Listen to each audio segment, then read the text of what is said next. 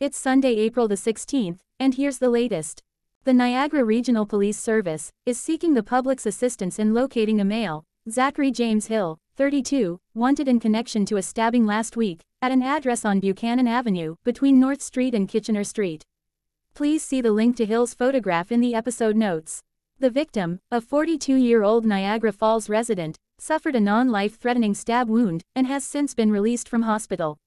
Police believe the suspect and the victim were known to each other, and that Hill is presently actively taking measures to evade arrest. The knife used in the incident has not yet been recovered, and the public is advised not to approach if the suspect is seen.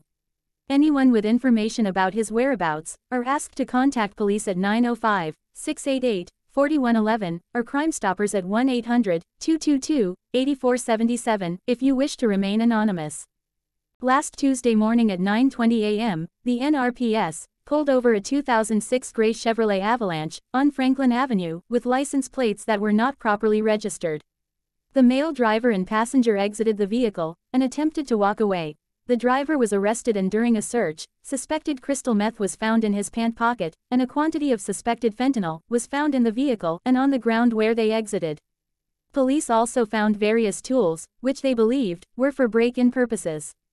The driver, Gerald Douglas Keynes, 53, was charged with several drug and motor vehicle offenses, including possession for the purpose of trafficking, possession of break-in instruments, and driving while under suspension.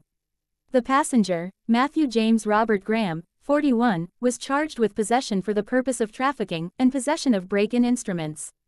Both are residents of Niagara Falls and released from custody with court appearances scheduled for June 15. With the arrival of spring, more residents will soon be bringing out their bicycles. Drivers and cyclists alike, please be courteous to one another and share our roads. Consider registering your bike online so that it can be returned to you in the event it is stolen and is later found. A number of police departments across the country, including Niagara's, have partnered with a registry service called 529 Garage, which maintains a database to look up and report stolen bicycles. See the link in the episode notes. The Niagara Falls Public Library has just announced that a wide variety of musical instruments can now be borrowed from their Victoria Avenue branch. Library cardholders will be able to sign out instruments for up to 3 weeks at a time.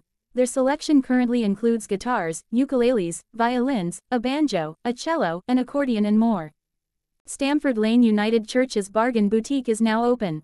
Located at 3855 St. Peter Avenue, come by the church and browse their selection of used clothes, jewelry, accessories, and home decor. Open on Tuesdays from 10 a.m. to 1 p.m.